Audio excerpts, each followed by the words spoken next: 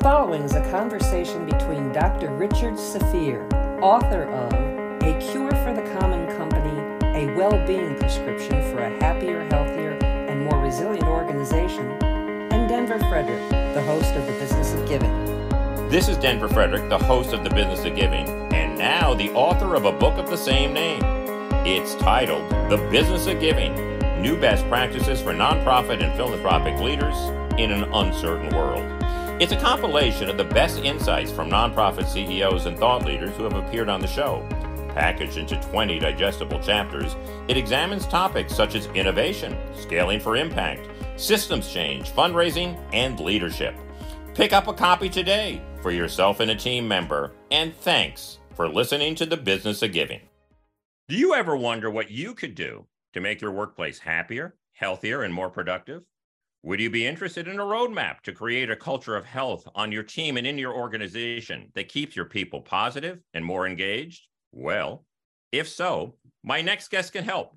He is Dr. Richard Safir, the Chief Medical Director of Employee Health and Wellbeing for Johns Hopkins Medicine, and author of A Cure for the Common Company, a well-being prescription for a happier, healthier, and more resilient organization. Welcome to The Business of Giving, Rich. Good morning, Denver. Thank you for having me. Companies and organizations are putting a lot of time and a lot of energy and a lot of money into well-being, but many of these efforts are really not as effective as they had hoped. Where do you think they're falling short?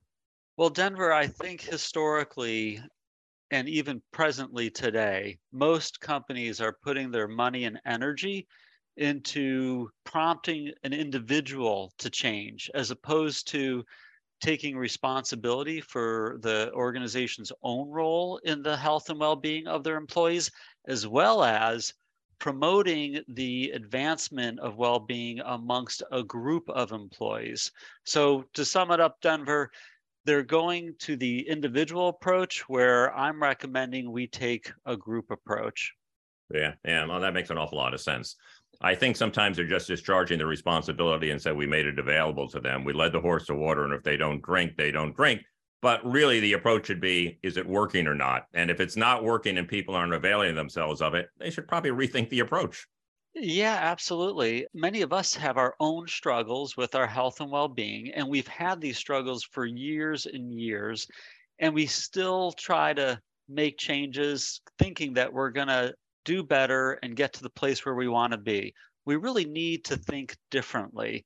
We really need to think about the social sciences, which will end up augmenting and making it much easier for us to reach our health goals.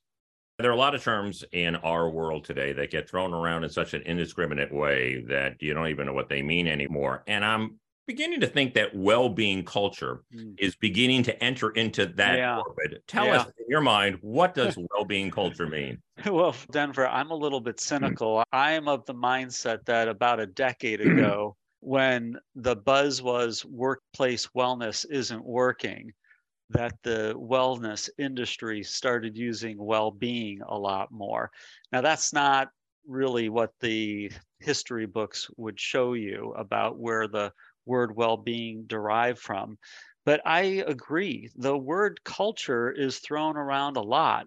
And in fact, when the two words well-being culture were thrown together repeatedly and then used, in my opinion, inappropriately, my colleague and I wrote a letter to the editor for the Journal of Occupational Environmental Medicine highlighting this problem, because we didn't want well-being culture to end up being a tarnished phrase like workplace wellness. Denver, if you'll just give me one more minute, I will tell you that, in my opinion, culture is the shared beliefs, behaviors, and attitudes of a group of people that has something in common. And Merriam-Webster, for those of us who remember using paper dictionaries, would agree. And in the context of a well-being culture, it's the shared behaviors, beliefs, and attitudes around well-being. Yeah, now that's a really important clarification. And every action that every employee takes is contributing to that culture. It is just the aggregate of all those behaviors and all those actions. Well, you developed the employee health and well-being strategy known as Healthy at Hopkins. Share with us some of the key steps you took. So, Denver, when I arrived at Johns Hopkins Medicine 11 years ago, the name Healthy at Hopkins existed. There was a nice logo, there was an annual walk, but there really wasn't much more to it. And well-being is not a once a day thing, it's not a once a year walk. It's a journey, and it goes on all day throughout the day. And I looked at the situation and realized that there was a lot of energy going towards caring for our patients, which makes sense, right? We're a Yeah, healthcare delivery sure. system. But unfortunately, it was often at the expense of the healthcare workers' own health and well being. So I knew that we needed to shift the mindset and the culture so that we could all recognize as a community that we could find ways to still deliver world-class care and support our health and well-being throughout the day. So Denver, there is a well-being culture model that I follow and that I promote, and it's actually in the book, that is like a foundation. It is not a single program. It is really both a philosophy and a strategy that any organization can follow. And when we do follow it, it makes it easier for us to feel supported, regardless of what areas of health we're trying to pursue. Yeah, that's well-being is not an event. And I think a lot Yeah, of people take it as an yeah, event, and right. it just can't be. Like you Yeah, said, the walk, right. well-being done, check the box. Well, that's a common problem is that employers think that they have the program at 12 o'clock on Monday, and therefore we're giving our employees what they need. Absolutely. Well, let's talk about investing and focusing on those 6 building blocks. Mhm. Why don't you run down the 6, and then we can dig into maybe 2 or 3 of them. Okay, that sounds good, Denver. I'm going to use a phrase so that it might help our listeners remember the 6 building blocks. The phrase is plan for success. And the P in plan stands for peer support, and we'll call that our first building block. Mm-hmm. The L in plan is for leadership engagement. The third building block is for the N in plan, and that is for norms, the expected behaviors of a group of people. Now we'll skip over the word for and go over to the third word, success, plan for success. The first S in success for shared values, which is different than a company's core values. Shared values are the values that are good for both the organization and the employees. The 2 C's in success stand for culture connection points. That's the 5th building block. These are the nudges, the influencers that we experience throughout the day that make it easier or harder for us to have a healthy and well day. And then the 6th and final building block for the last S in success is social climate. What is the general feeling on our team and in our organization? How do we feel about working with these people and in this company?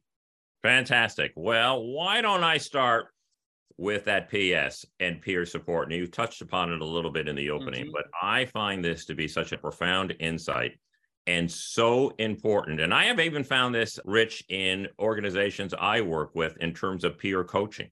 It is really a game changer. And sometimes we take a look at what's being underutilized under the roof of the company. Peer support is one of those things. Tell us about it and some examples of how it can work in the well-being realm within a company or an organization. Sure. I mean, we are all influenced by the people around us, our coworkers, our friends outside of work, people in our religious institutions, and we often don't even realize it. But when you think about it, if someone brings in some cake into the workplace and sets it down on the break table, this is a very common event or an occurrence in a company or organization. And then their coworkers come over and they eat it. And that would be an example where maybe your well-being is not being supported. Whereas if your coworker asks you to go for a walk at lunchtime, that's an example of supporting our well-being. The same thing goes with emotions. When we're around happy people, we're happy. Yeah. And when we're around stressed people, guess what? We're more likely to be stressed. But most of us don't realize it, and companies and organizations certainly don't take this into consideration. when they're planning their well-being strategy. And I strongly suggest they do, because they can amplify the impact and the effectiveness of their resources. So, Denver, you asked for a couple of examples. I'm going to give you a couple of examples. There you go. Smoking's not as big a problem as it was 30, 40 years ago, but it still exists. And it's an addiction. And it's pretty hard for people to quit smoking. Most people who smoke want to quit, but they just can't. So while it's great that companies might give some resources to help an individual quit, how about setting up a group so people can talk about how to support each other, or making it so people can find a buddy in the workplace more easily? Or if there's a group of smokers who congregate outside the building in a certain place, how about approaching all of them at the same time? Because when a worker's trying to quit smoking, it's not only about giving up their addiction, they're about to give up their friends. These are the people they spend their breaks with. So there's a physical example. And Denver, for just an emotional example, when we smile, the people around us smile. So why not put a strategy in place to get people to smile more? And there's even a company called Bupa, B-U-P-A. I think they're a health insurance broker. They actually have their wellness program is called Smile. That's how important it is to them. Yeah. Well, I just think those are wonderful insights as it relates to peers. A couple of things on that I think about. I think about our teenage kids and how we kind of look and say, oh my goodness, they don't have a mind of their own. They're just influenced by their peers, and they do what their peers do. And we say that in kind of a discouraging way. But then we think when we become adults, somehow we magically have outgrown that. And we haven't. We're all 13 years old. We're just a little bit more sophisticated. Yeah. Nobody wants to be the odd person out. So instead of, instead of like, hey, if I have high blood pressure and I know that I'm not supposed to eat salty foods, guess what? If someone brings a pizza in at work and there's a lot of salt in the bread and often the sauce, I'm going to eat that pizza. I'm going to be part of the group. And guess what's going to happen to my blood pressure? Yeah, absolutely. Let's talk a little bit about social climate. And it was interesting. I was speaking to somebody the other day, Rich, and when we think about social climate, we think about our behavior. And most of us think that our behavior is really our own agency. Maybe about 70% is pretty much, I make up my mind, I decide to do something. And maybe 30% of it is my environment. And that's true, except it's exactly the opposite. It's about 30% of my agency and 70% of the environment that I find myself in. And that is why I really want to talk to you about social climate, have you dig a little bit deeper into that, and maybe some of the things we can do to create that healthy social climate. Yeah, so this healthy social climate, this feeling of belonging, part of a team, liking who you're working with, I look at this in three parts. One is this sense of community. Two, having a positive outlook or being in a group with a positive outlook. And three, having a shared vision. And I'll just explore those just a little bit. Sense of community. Everyone likes to feel like they belong. No one likes to feel like there's inside jokes that they're not part of. And there are ways that we can intentionally shape a sense of community. Now, long gone are the days of the company softball team, but that doesn't mean that teams can't socialize and learn about each other outside of the workplace. I don't mean physically outside of the workplace, but I mean while we're working during the workday, getting to know who our teammates are as people and not just as another worker in the company. The positive outlook, the second part of this, a lot of this is set by the team boss or manager, but everybody on the team has an opportunity to see the cup half full or see the cup half empty. And the more people and the more often we see the cup half full, the easier it is for us to be feeling uplifted. And even when we hit a speed bump, like there's a challenge at work, we will have an attitude like we can overcome this, as opposed to, oh, this is awful. And then the shared vision piece of social climate, we all want to feel like we're rowing together towards the same goal. So do we have a team goal that we can all rally around? Does everybody on the team know how their individual work is contributing to the team goal, that is going to help us feel like we belong. Yeah. It comes to the positive outlook too. I don't know whether you agree with this or not. That when I hired people was one of the three major factors, because I don't think sometimes it's easy to take people who have a penchant for being negative Yeah. and turn them into positive. You can maybe Yeah. neutralize them, but sometimes you're born with it, you know? Yeah. Yeah. Well, yeah. And let's face it, you walk out of your office and you got to the left a negative person and to a right a positive person, and you don't Yeah. know which way you're going to go. You're going to your right. You know what I mean? Oh, yeah. You want Oh, yeah. somebody who's going to give you some energy and who's going to Yep. be upbeat and talk about how we're overcoming some obstacles, etc. Yeah. And not everything that's wrong with this place and it's never going to get better. Oh, right. And the science bears that out. And Denver, you bring something up important, and that is that even when we try our best to do a great job of hiring our staff, sometimes it doesn't always work out the way you hoped, or maybe 90% of it's great and 10% of it's not what you hoped. We all bring our childhood to work, and we all bring our home life to work. And we have to respect that and consider that in how we support each other's well-being, because even the happiest of people can have bad days, bad weeks, bad months, and that's part of well-being, is supporting each other and helping each other find a happier place. So I'm with you, Denver. I'm attracted to people who make me laugh, and yet I try to be my best person and support those who aren't laughing so much. Yeah, I think supporting people actually is one of the best ways to promote well-being. There was a study that was done at the University of Michigan among MS patients, and one group received a call from somebody every single week for a year in terms of seeing if they were okay and really concerned about them. And the other group, who had MS as well, didn't receive the call. They made the call. And at the end of the year, the group that made the call was 8x feeling better about themselves and a positive outlook. So sometimes I think so much of it is just not receiving it. Oh, yeah. When we do it, it can actually be exponential. Yeah. And to your point of supporting teammates, it's not just really lifting them up, it lifts us up. Right, you know, right. It's the old axiom of it's better to give Yeah. than receive. And he kind of thought that was just a slogan, but I guess it turns out it's really true. Well, Denver, I talk about volunteering in the social climate chapter in the sense of community section. And that's the same thing that you're saying. When we volunteer, yeah, we're doing some good for the world, and it's going to make us feel better. And when teams volunteer together, it enhances that sense of belonging and that feeling like you're part of a community.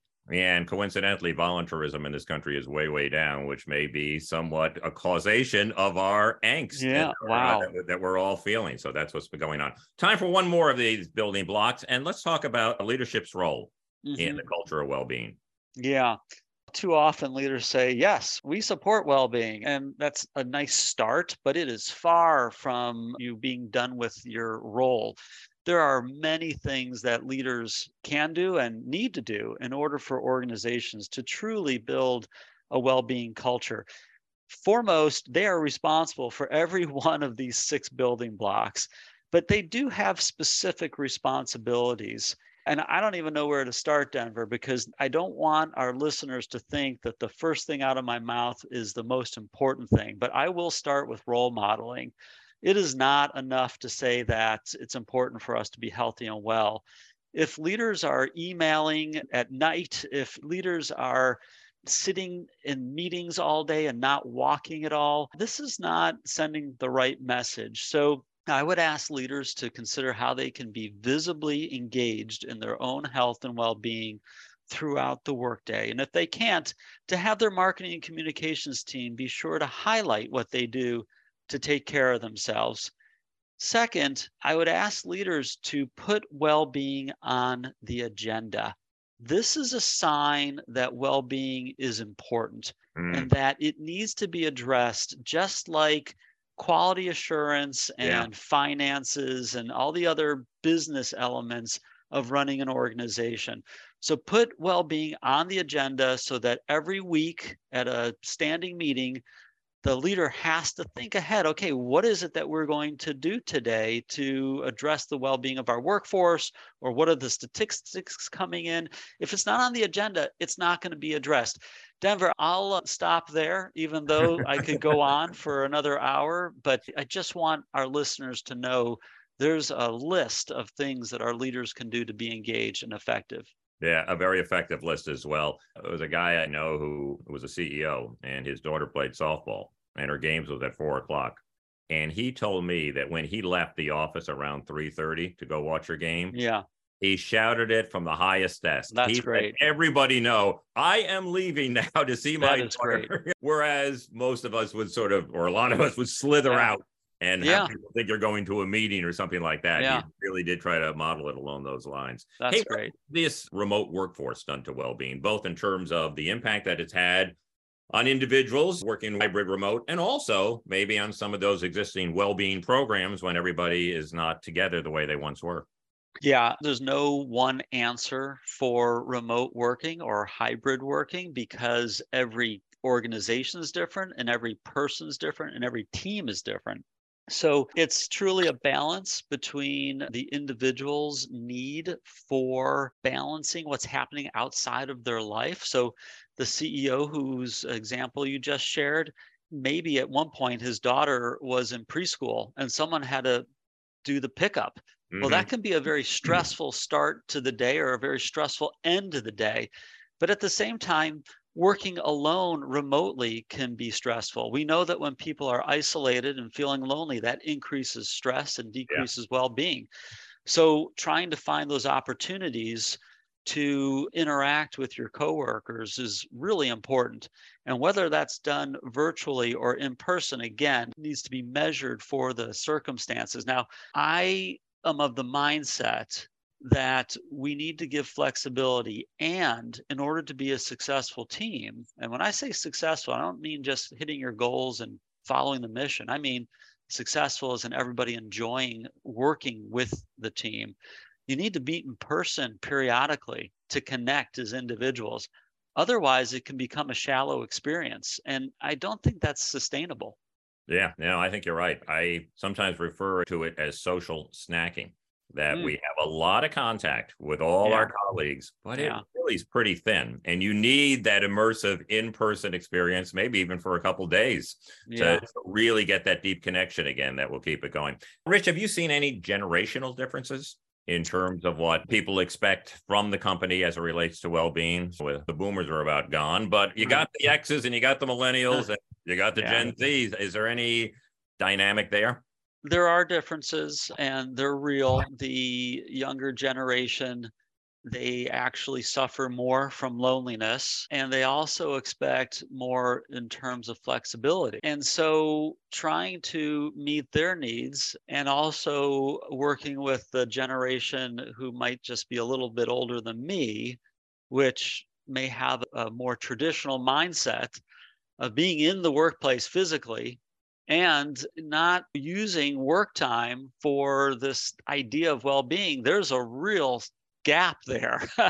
And so I think it's being bridged in many organizations, but some of this is about the leadership team really appreciating the complexity of well-being. And I don't think, Denver, that many leaders understand that this goes well beyond eating apples and walking. It is quite a complex and broad conversation, but well-being is hugely important. And when employees don't feel as if their employer cares for them or recognizes their role in well-being, they will leave. And this is a business strategy. This is not just a nice thing to do. This is a matter of your business surviving and striving. Is there a way that companies and organizations are going about in terms of measuring the ROI and impact of their well-being programs? There's all types of measurements going on. I would ask leaders who are thinking about ROI to reconsider that. Okay. Their employees are resources. We don't measure the ROI on the computers we give our employees. We don't measure the ROI on the chairs we give our employees. These are tools our employees need to do their job. If your employees are not healthy and well, they will not be able to do their job the way you want them to do. So think about measurement in different ways. So you could even be looking at your retention statistics, because if your employees are leaving, A huge reason why is because they don't feel supported and their health and well-being is suffering under your Hmm. roof.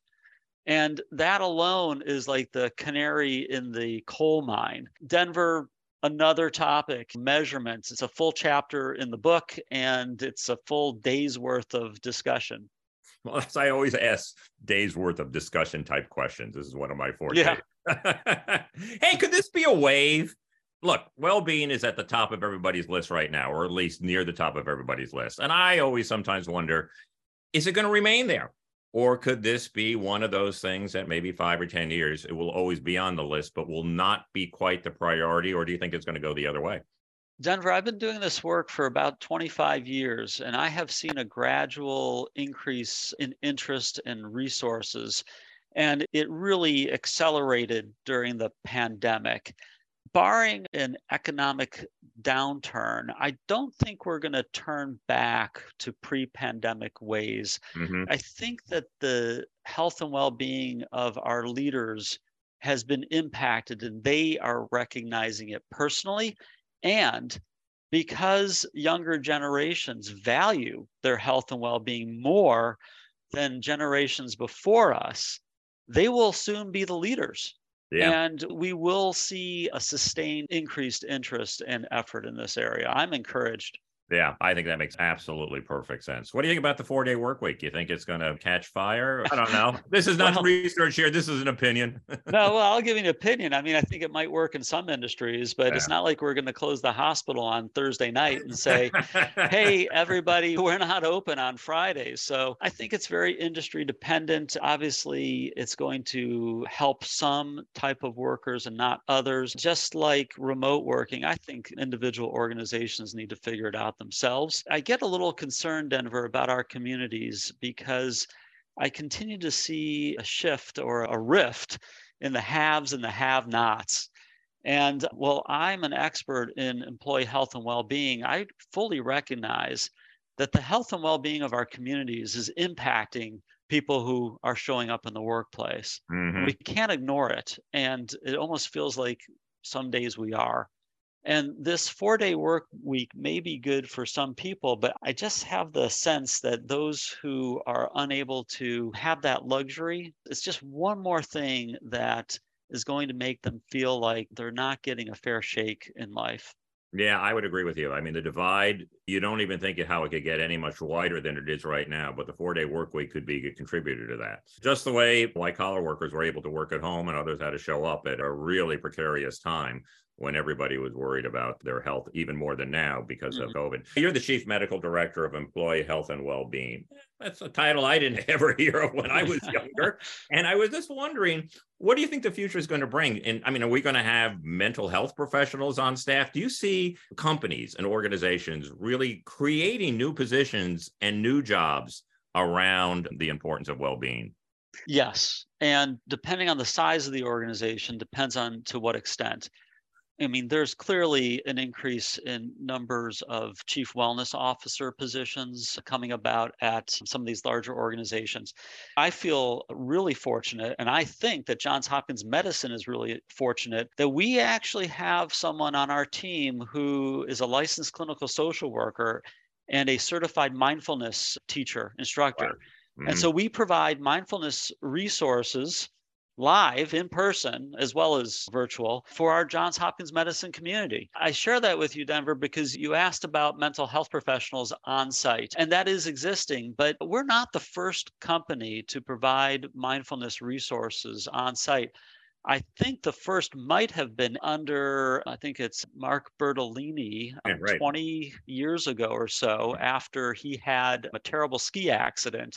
And so we are probably not the last organization either to bring mindfulness into the workplace. I actually think that's an area of huge growth and huge opportunity. Finally, Rich, you did an extraordinary amount of research for this book, and that is why everything is so well documented and detailed. In doing that, did you come across anything that surprised you, or did you come across anything that you were just so taken by, you've actually instituted it at Hopkins?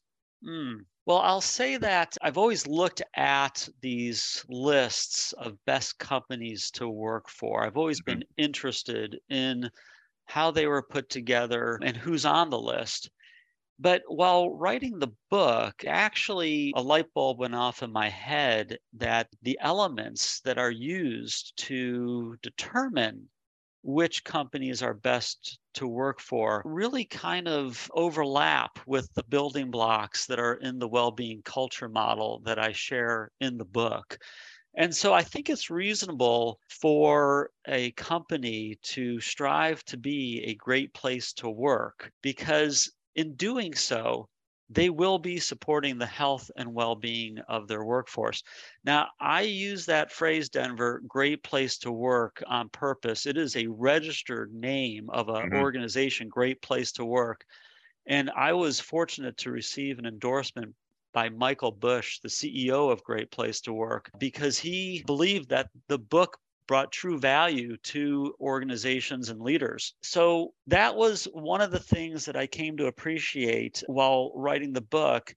And we've always measured I shouldn't say always, for 7 years, we've measured the perception of our employees and how they feel we're doing with these 6 culture building blocks. And did we start anything new? Did I put anything new in place at Hopkins? No, except that our culture survey used to be 6 questions and now it's 12. And so I would just say I enhanced it because I became even more convinced at the value of getting our employees' input into how we're supporting their health and well-being. Fantastic. Well, I'll give my endorsement and say it's a great book to read. And the title of that book is A Cure for the Common Company, a well-being prescription for a happier, healthier, and more resilient organization. One of the more healthy things you can do is go out and pick yourself up a copy. Thanks, Rich, for being here today. It was an absolute pleasure to have you on the show. Thanks, Denver. This has been a great conversation.